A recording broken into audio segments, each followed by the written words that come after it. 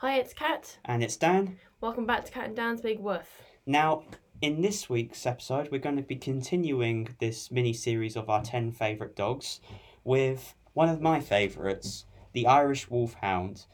Now, in contrast to some of the breeds that we've been talking about that are quite modern when you think about it, the Irish Wolfhound is an ancient dog that's been around for centuries. And to tell you more about that, Catherine shall elaborate. So this breed is very old. There are suggestions that it was brought over to Ireland as early as 7000 BC. That is years ago. Aeons. Bloody hell. Can you imagine how much it must have changed over time then? Yeah, it's like prehistoric. That's crazy. Yeesh. And so throughout history, the Great Hound of Ireland, as they're commonly known, has been a marvel wherever he went. The Roman consul Aurelius wrote in 391 AD that all Rome viewed with wonder the 7 Irish wolfhounds that had been sent to him as a gift. So, they're called wolfhounds. Why is that? Is it just because of how they look like wolves, or is there a more complicated reason? They hunted wolves. So, was it just wolves? Because looking at the size of those things, I'm going to assume that they hunted all sorts of big stuff. Yeah, well, in the fighting times in the gladiators, they were used as a war dog. His job being to pull men down from horses or chariots. So these dogs must have had to have been big because horses and chariots are big, heavy things. Yeah. So Well, I looked up that they stand like at least 2 foot high, just from leg to top of head. So yeah, but if they're on their hind legs, they're about the same height as a person, yeah. probably bigger than the average person. So that's fairly concerning. Yeah, the Irish Wolfhound was prized for his ferocity and bravery in battle. So they're big and brave as well. So they might make good protection dogs. It's funny you say that because what I looked into, the modern day Irish Wolfhound, ironically, couldn't be any more different than their ancient ancestors. Really? They actually make really bad guard dogs. Oh. They're great. They're happy to protect a person or themselves because they form strong bonds. Yeah.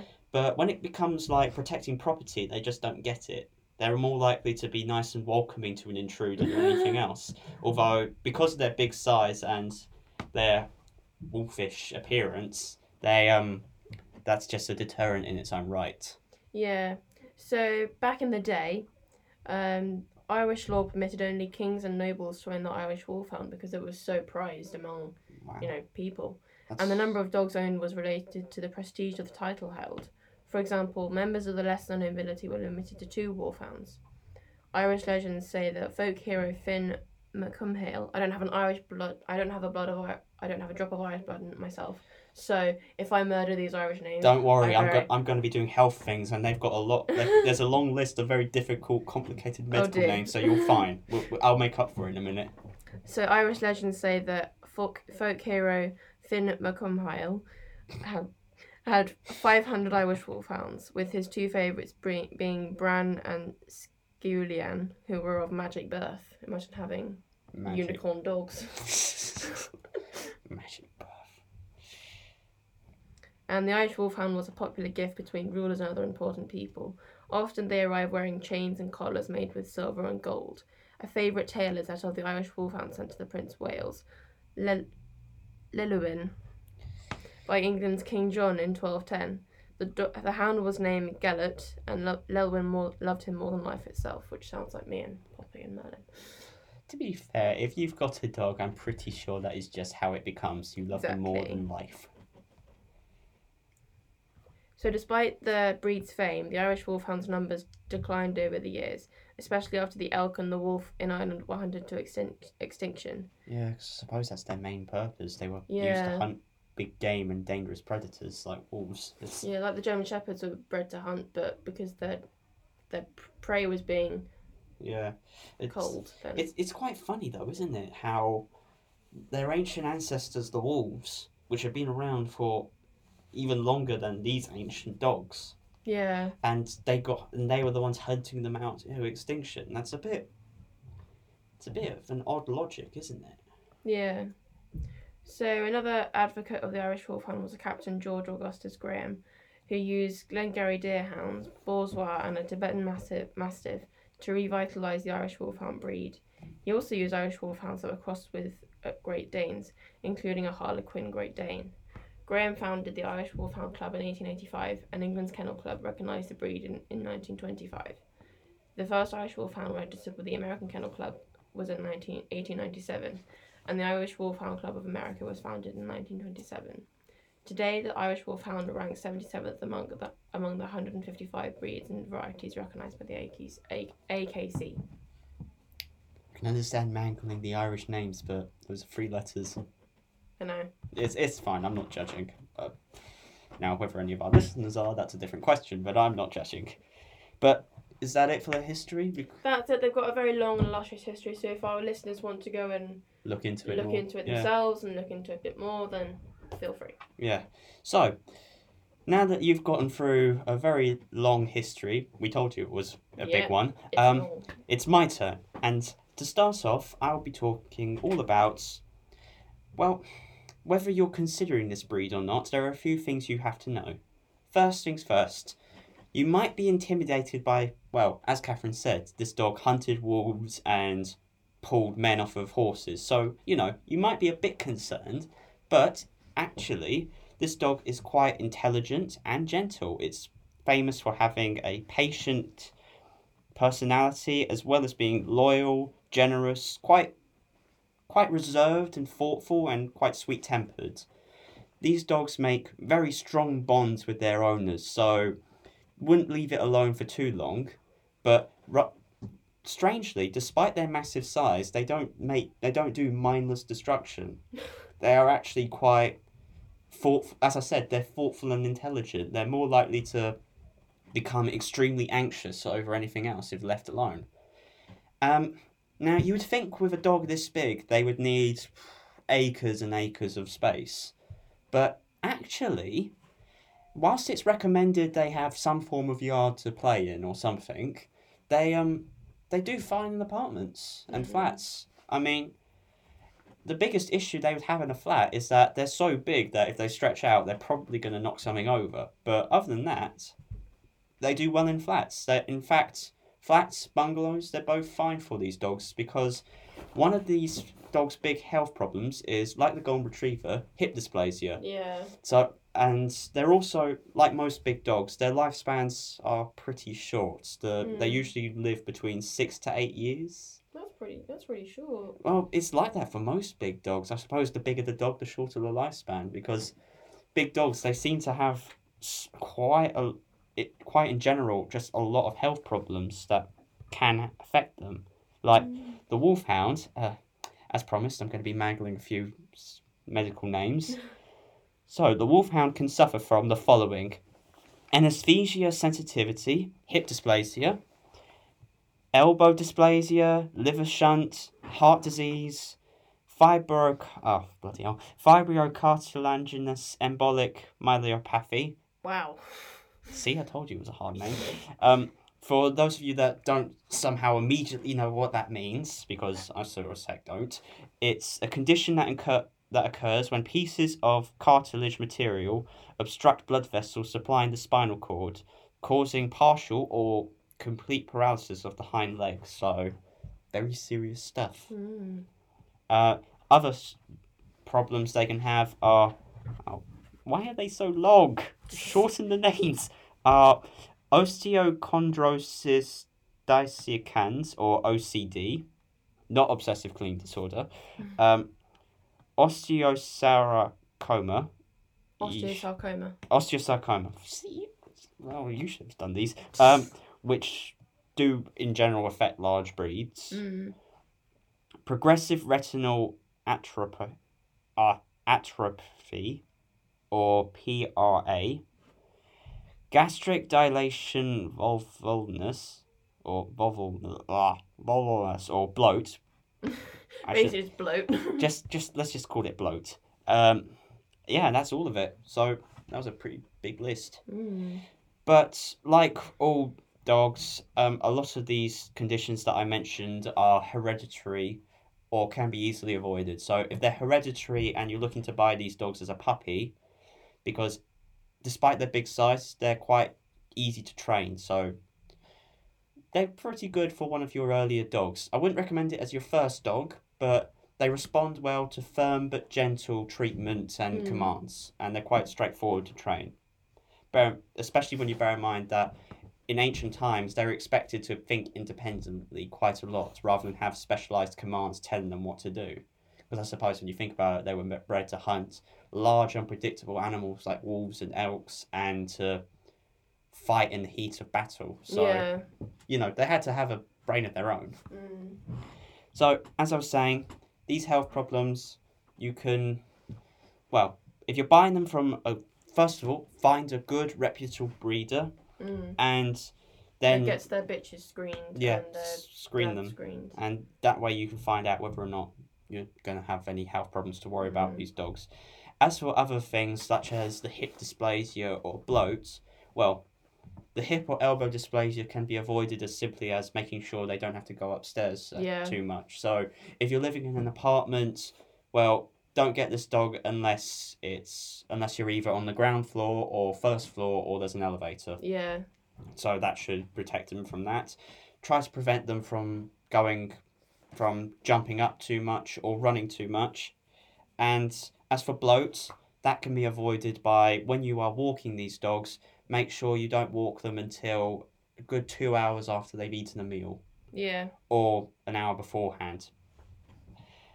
Also, another tricky thing you need to remember is these dogs, when they are puppies, you've got to be careful with bringing them into exercise.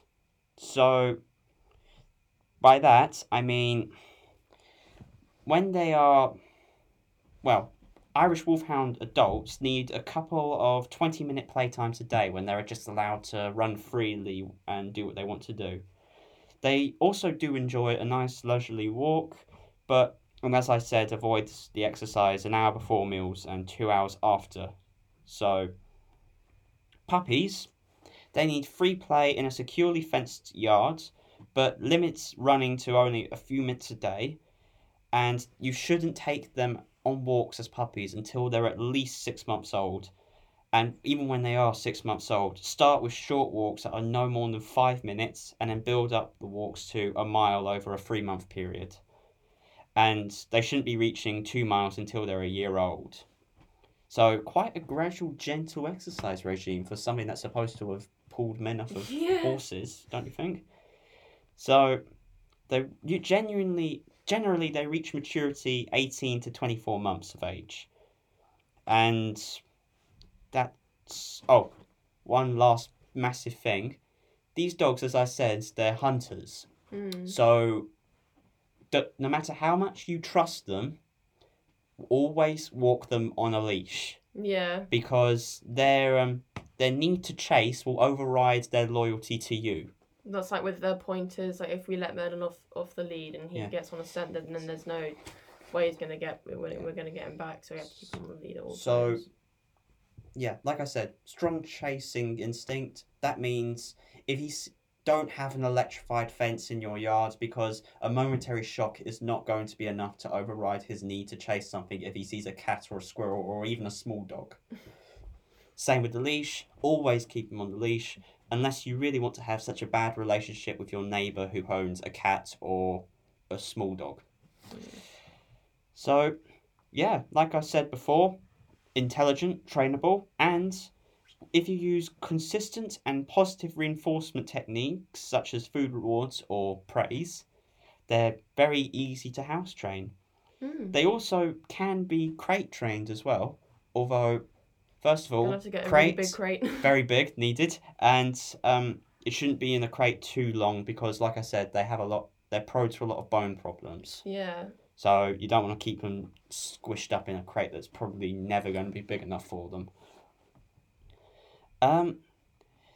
These dogs are generally quite good with children. They're quite gentle and loving, but due to their large size, I wouldn't recommend getting this dog if you've got a toddler because even their tails are muscled. So your child could be knocked over simply by them wagging their tail.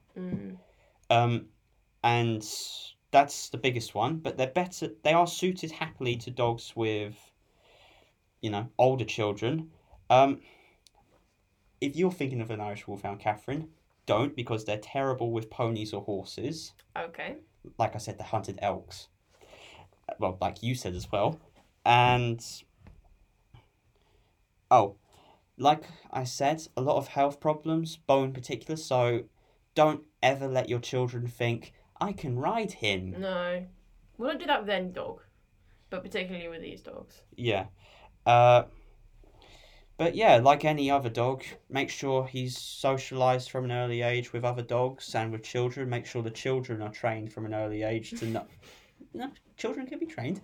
Make sure they understand how to approach and how to treat him, because like any dog, they're not going to thank you if you decide that they are a toy. Yeah.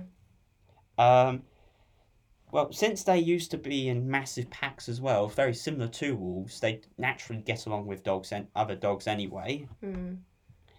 And yeah, I believe that's about it for these dogs. I've covered health, I've covered their personality and how they actually are just very good dogs to have as pets. Their exercise needs are quite minimum, especially for a dog of their size. Yeah, I thought they would have needed like hours of exercise a day, considering their history of being I know, hunting dogs. But in reality, corgis need more exercise than these dogs do. They're quite easy to train. They are extremely intelligent and lovable and loving. They're dog friendly, kid friendly. So if you have either, then you're set. If you want to get one of these dogs. How are they with cats? Well, like I said, they'll chase anything that's smaller than them. That's true. So if you have cats or any other small animals, these dogs are a no. That's a no. If you have a cat in your house, or even a dog that can't hold its own again, or even a small dog, no. Unless they're raised with these small dogs, they are going to chase. Together then. Yeah, so it's like if you get this dog as a puppy and you already have a smallish dog, then that's fine, because they're going to see this small dog as their big brother or sister, much like Merlin sees Poppy as big sister. And Poppy sees Merlin as the terrorist. Yes. Which would probably be even more terrifying if a wolfhound is being introduced to a small dog. So if you've got a small dog and you're thinking, I want to get a wolfhound as well, please bear in mind that this small dog is suddenly going to have a puppy that's even bigger than them, and then they're going to have to contend with a giant. Yes. And another thing to remember, you've got to if you're going to have more than one dog, it's probably easier if you look for dogs that have fairly similar needs. Yeah. It's like I said, corgis need even more exercise than wolfhounds. So if you've already got a high energy dog and you're planning on getting one of these big boys, then probably not the best idea, because the wolfhound won't be able to keep up as much. You bear in mind they're carrying a lot more weight than even some of the big dogs you associate as being guard dogs, like Rottweilers and Dobermans and German Shepherds. Hey, my boys. So yeah, but that's it.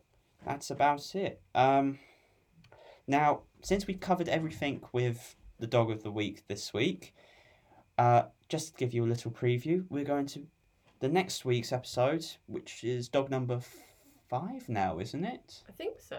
Yeah. Ooh, this little mini series is coming along nicely. Yeah. We'll be talking about the Siberian Husky, which couldn't be any more different than the Irish Wolfhound. Yeah, so that's going to be really interesting. Looking forward to talking about that. Oh yeah, well, to be fair, I've been enjoying every single episode, so every single dog has something interesting to tell. And that's about it. That's about it. So you want to hear about those lovable wolf-looking Siberian Huskies? Tune in next week. So, this is Dan. This is Kat. And tune in next week for Kat and Dan's Big Woof. Thank you. Bye.